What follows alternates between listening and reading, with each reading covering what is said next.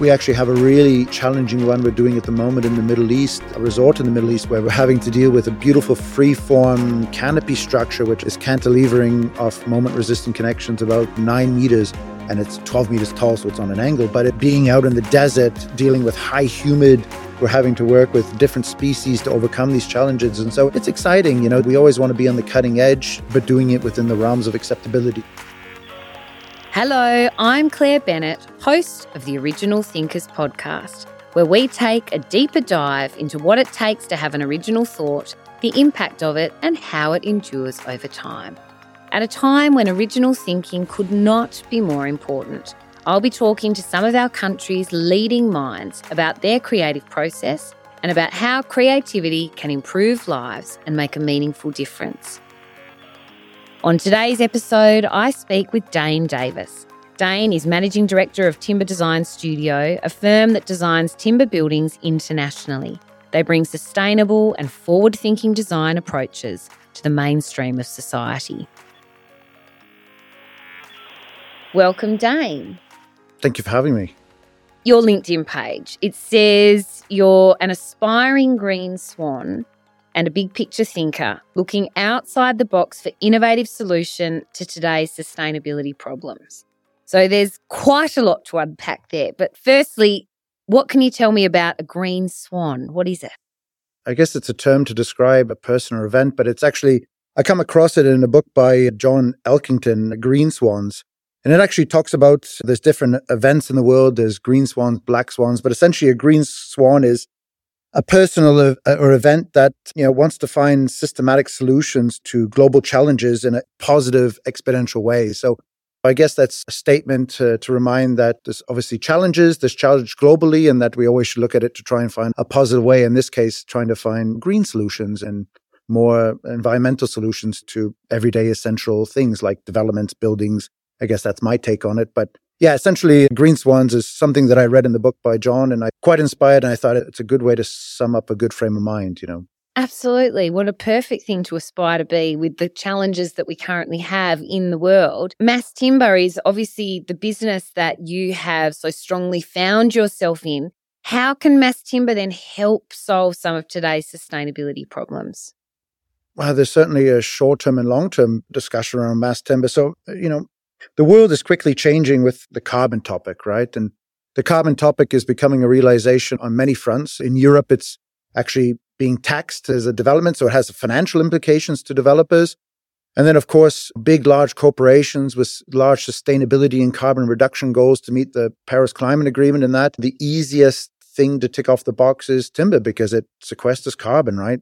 Through photosynthesis. It's a natural progress. So quickly, timber is becoming the material of choice construction-wise for many buildings, or at least to explore it in its early days. Some are early adapters and others are, I'm sure we'll look at it more closely in years to come, but it just seems to be the lowest hanging fruit that people are exploring. But in the short term, I think it's a great thing to explore, and I think it has a lot of positives. Long term, in the building solutions, design ideas, I think it really has to be hybrid.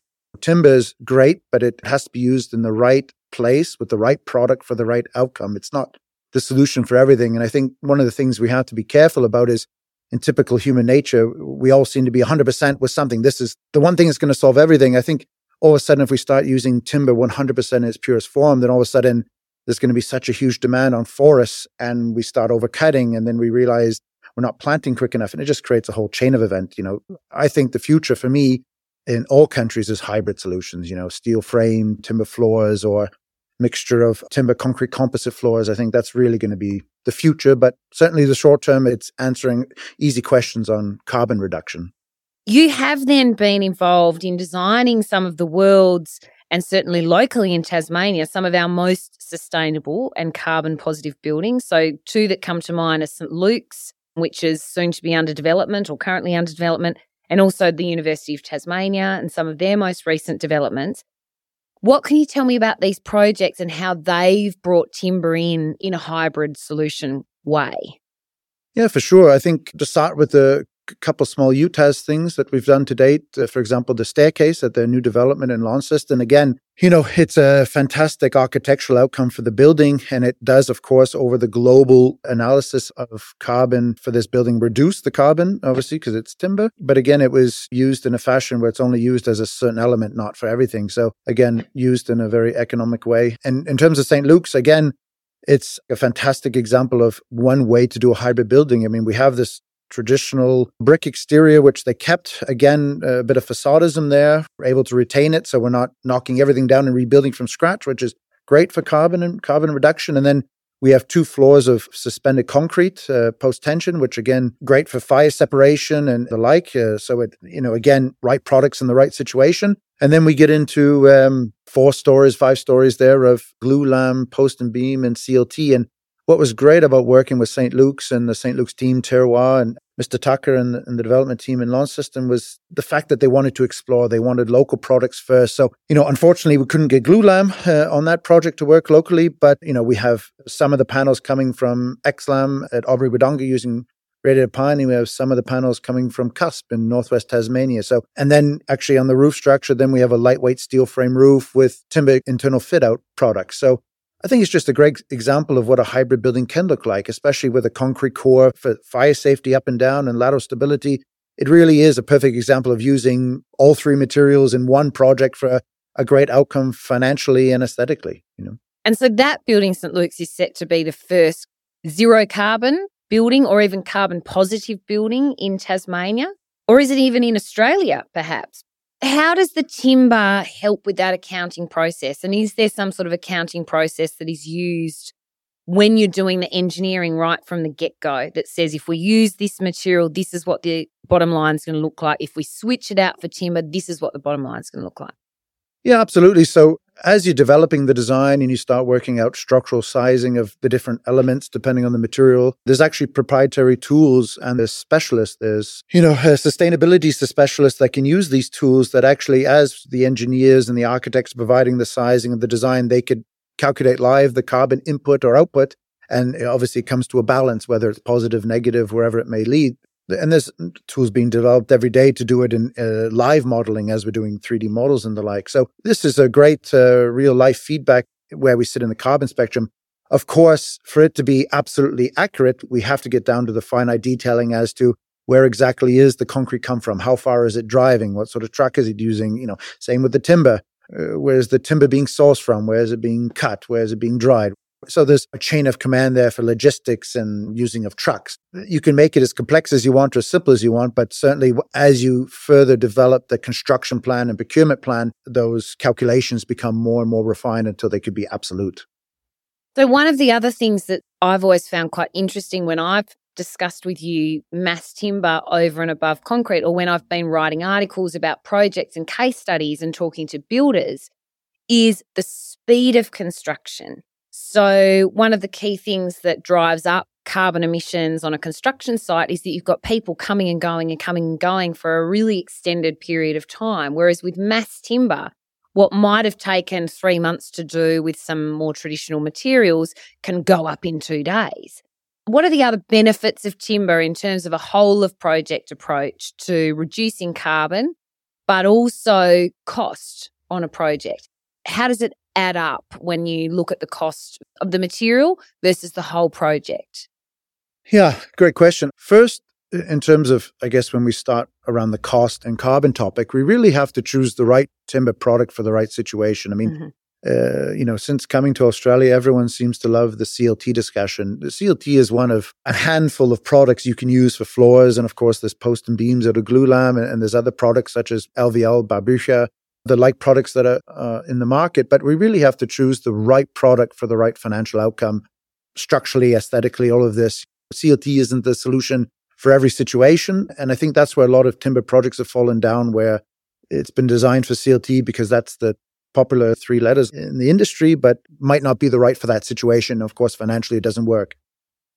So if you choose the right product, then if we talk about on-site, it comes prefabricated. So unlike concrete, of course, where you have your formwork and then your rebar or post-tension and rebar, and then you have to pour it and then you have to wait for it to cure. It's This is a process that takes several weeks, not just to form it up, but then to wait for it to dry. And if it's multi-story, you're having to backprop 3 levels at a time.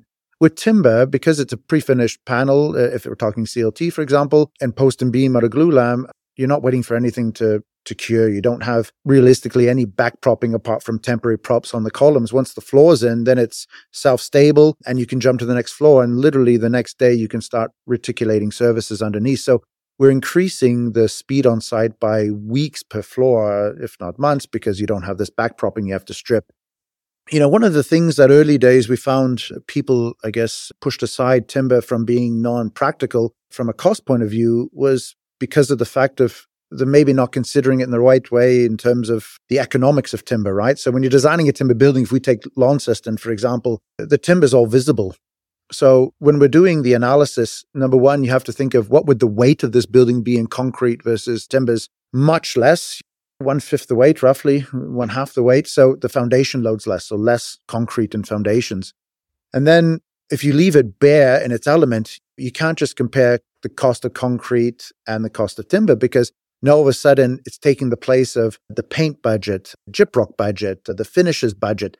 That all goes into the structures package to pay for timber. So when you really weigh out all the pros and cons down the spreadsheet, we found that it is, especially the reduction of preliminaries on site, it's so much quicker. There's less manpower. A team of 6 to 8 carpenters will put this together as opposed to 40 people on site with a form real pour package, FRP package. So you don't need as many dunnies. You have no waste. You're not giving out 3 or 4 containers of waste a week. I mean, all of that, when you add it up, there's such a big benefit for timber if it's planned properly and you can execute it as efficiently as it should in design. But it's having the patience to go through the cost plan, because the issue is everyone asks the square meter rate of timber. What is it? But timber, the way the geometries work, it's really sensitive to span and vibration. So you really need to do a concept first to then get an accurate price to then start going down that journey. And you can't compare square meter rates with square meter rates. I always say it has to be at cost plan 3 level. We need to go down the full list of trades and the pluses and minuses of trades to really get a true answer. Do you think then it works out to be more cost effective to build with timber in your experience, or on a par, or where would you say it sits in the whole scheme of things? Yeah, in my experience with the projects that have been delivered and the final outcome, we found that it can be more cost effective. But then again, it has to be architecturally and engineering developed for a timber building. Don't try and get timber to do something that steel or concrete is supposed to do. So it has to be optimized for timber, and you have to use the right timber products in the right situations. If you try and get it to cantilever 10 meters and ask it to have these crazy things which steel and concrete can do, you're a bit like trying to build a Ferrari and asking it to do the work of a Volkswagen. It doesn't work. So if you follow the right rules and have the right setup of grids and optimization, then yeah, absolutely.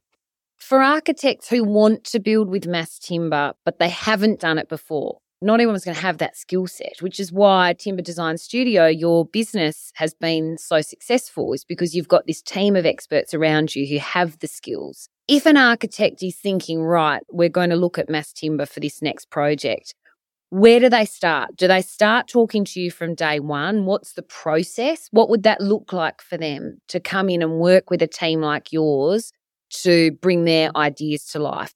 You're bringing ideas to the table, they're bringing ideas to the table, or do they bring a concept to you and you say, let me show you how we can bring that to life? Both have worked, but if we're really starting from zero experience, I think as soon as the architect's crayons are out and they start sketching, then that's the perfect time, right? And it's really about setting it up for success from day one.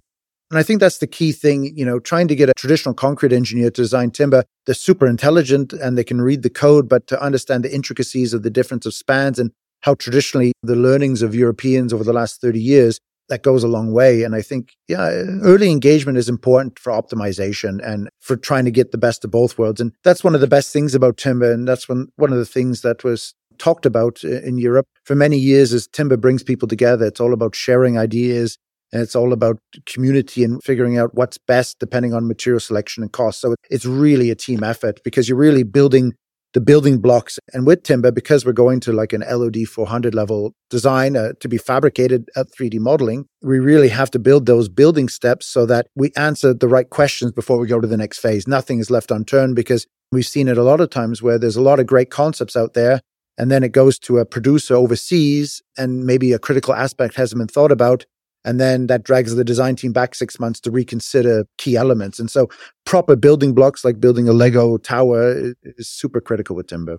I'm interested to hear then a little bit about your background, a bit about your story. So how did you become fascinated with timber? And then how did you get this wealth of experience that you're sort of renowned for? And then how did that lead to Timber Design Studio and the collection of talented people that you're working with? Originally, I'm not a timber background whatsoever. So I studied construction engineering, construction management. And actually, when I first started my career, I worked on the Shard in London, the tallest skyscraper in Europe. So I was working on that as a construction manager for a few years and handed over that magnificent building. And then from there, I saw a niche in the market actually. And me and a business partner started a firm called Van Duens, and we started partnering with the World Bank, going around the world because we wanted to work with third world developing countries building sustainable infrastructure. So I dragged my wife after our wedding down to Honduras, to Central South America, and we did a hydroelectric dam there for about 6 or 8 months in the middle of the jungle to provide electricity for 8 million people there, and did a lot of projects in Africa with solar farms and smelting plants for minerals. And so spent 6 years traveling the world with them. And in my journeys, I realized, especially working in third world countries, I realized the amount of waste, the amount of concrete being used, and how oftentimes we weren't doing it the most economic in terms of sustainability, right? The construction methods weren't necessarily sustainable with the most sustainable products. So it was kind of a wake-up call watching these kids pour concrete in Honduras and realizing I want my kids to have a bit of a better future. I didn't have children at the time, but I thought there's much better ways to build these sort of buildings. And I think we need to smarten up considering the environmental topics at the time. So out of that, I started working briefly with Bluma Lehmann. And then unfortunately, COVID happened and the office in Australia didn't proceed any further. But on the back of that, built a lot of great contacts here and a lot of old friends of mine from Switzerland and Germany. We got talking over a beer during COVID and realized there was such a big opportunity. So we all put our heads together and formed Timber Design Studio. And while I run the day-to-day, the business, my more focus is more of the construction aspects and construction planning and selecting of the materials and costings of the buildings. And I was just lucky to have some amazing colleagues from years past that are absolute experts in the field, more doctorate degrees than I can spell. But these guys are world-class, and it reflects in our work, I think, as a group at TDS. We have some of the best guys in fire and some of the best guys in structural design, and working with amazing architects here locally and amazing developers. Certainly it's gone well to date and hope to improve.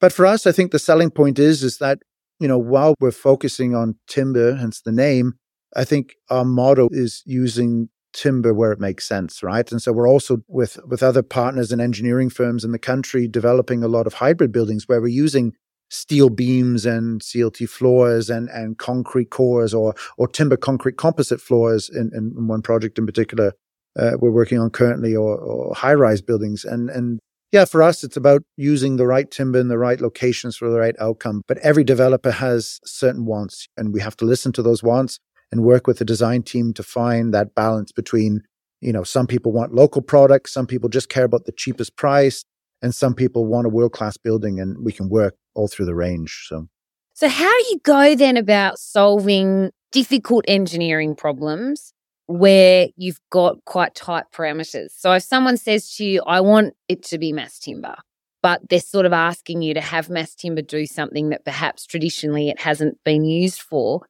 how do you go to the drawing board and say, okay, let's get this to work? So are you drawing on those skill sets from those people within your team? Are you going to other people from previous experience? How, I suppose, do you bring creativity to the table to fit tight parameters and use the products that your clients have asked you to use? Like anything in the timber world or anything in any construction world, there's different specialists in different areas. And I think luckily the team that we have at TDS, we all have very different skill sets. And some of the guys are absolute experts in research and wood science. So going back to first principles of how timber will perform given anything from UV to moisture content to different species. And then we have some fantastic guys who did their PhDs in different types of connections, steel mechanical connections or timber connections, using just timber to connect timber to timber, high compression and tension. or it could be 3D modeling to find unique geometries to make it work in a 3D model to get the engineering then to work. So taking a 2D drawing, turning it to 3D so we can really look at the problem more thoroughly and find, a balance between architecture and that. I mean, we actually have a really challenging one we're doing at the moment in the Middle East, a resort in the Middle East, where we're having to deal with a beautiful free-form canopy structure, which is cantilevering off moment-resistant connections about 9 meters, and it's 12 meters tall, so it's on an angle. But it being out in the desert, dealing with high humid, we're having to work with different species to overcome these challenges. And so it's exciting. We always want to be on the cutting edge, but doing it within the realms of acceptability. So having, like any business, you're only as good as the team you have around you. And that's certainly the case at TDS. Yeah. Speaking of being on the cutting edge and good teams, you've recently started working more closely with Cusp Building Solutions here in Tasmania, in addition to Timber Design Studio. What can you tell me about your role there? There's some fantastic local producers. There's some amazing producers of glulam and CLT in this country. And I think the future looks bright. And with Cusp, we've worked with them from a wood science perspective the last few years, developing their product. And so I guess the time has come, the product's in the market, and they've recently committed to a big investment into one of the largest glulam presses in the country, which is super exciting. And of course, they have the CLT, and they're not only working with Knightons now, but also they're fabricating spruce CLT locally. So having that relationship with them, I mean, we design for manufacturers around the world at TDS, but myself personally, there's a great opportunity. They're a fantastic company.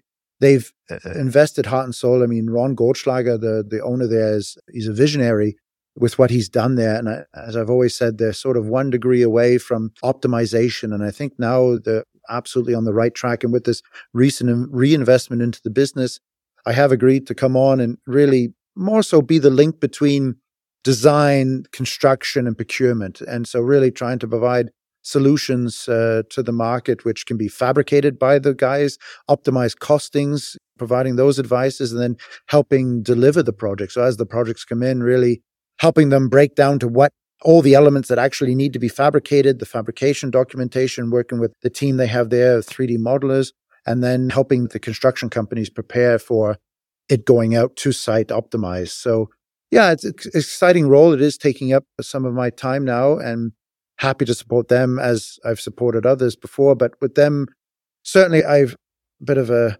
love for the product. What they've done with Knightons, I think, is really innovative, and it certainly spoke to a lot of things that I want to do, trying to be a green swan, I guess, full circle. I was going to say, full circle, from Africa to all of the things that you've just talked us through. I think aspiring to be a green swan, I'd say you're there. You're absolutely moving the needle.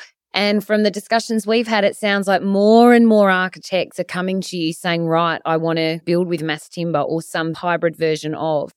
I think by being able to provide the confidence and the expertise to the marketplace for architects and developers to do that, it will have a significant impact on our global challenge with climate change.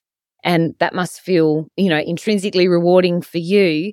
Are you seeing a trend now where more and more it's moving in that direction? Is it becoming less acceptable not to consider timber? Well, actually, we at TDS, we're never the main engineer on a project. We're always a specialist. So we work with some of the biggest engineering firms in the country as a partner in particular. And where we've sort of found our leverage is the fact that these big firms have come to us saying that 50% of their architectural developer clients want at least a timber option at this stage to look at. And so they realize that this sort of skill set isn't as readily available in Australia as many other materials. So this is where sort of TDS has found its footing in the door and to provide these sort of services in partnership. And so, yeah, I mean, if 50% of buildings at the moment want timber options, at least, it's only a matter of time till more and more stack up. And I think more and more as the architects start to develop skills in setting up a timber building, and so the nuances of different products they can work with and play with in different species, I think it's only a matter of time. I wasn't in Australia at the time, but, years ago, people told me this was like when post-tension slabs come in. Lend-Lease, I believe, potentially did the first couple ones, and then, it was a bit of time. Now it's run of the mill. Everyone does it. I see this as that sort of same thing. And the same thing happened in Germany and Switzerland. It was a thought 30 years ago. And now I think I read something the other day that 60% of timber buildings in Germany have at least some aspect of timber truss roof or whatever it may be. I think that's going to be the trend. And that's what people have to realize. It isn't all or nothing. We can fit in with all other materials. It's just a matter of that balance, and finding that balance in design is going to be the key, I think. Wonderful. Thank you so much, Dayne. I have found that incredibly informative. Such an interesting conversation. Thank you very much for joining us. Thank you for the honor. Many thanks once again to Dayne for taking the time to speak with us. Make sure to check out the show notes at originalthinkers.com.au, where you'll find further information and links to everything we talked about on today's episode. Thanks also to the sponsors of this episode, Original Tasmanian Timber. Make sure to visit tasmaniantimber.com.au, the ultimate resource for architects, designers and anyone interested in local, sustainable and beautiful timbers. And Ablewood by Neville Smith Forest Products, who make flooring, lining, mouldings and decorative timber products from Tasmanian oak, expertly crafted in Tasmania since 1924. Visit ablewood.com.au. And finally, thank you for joining me. We hope you've enjoyed listening to the Original Thinkers podcast this year. We're taking a break over summer and we'll be back next year with more from Australia's brightest minds.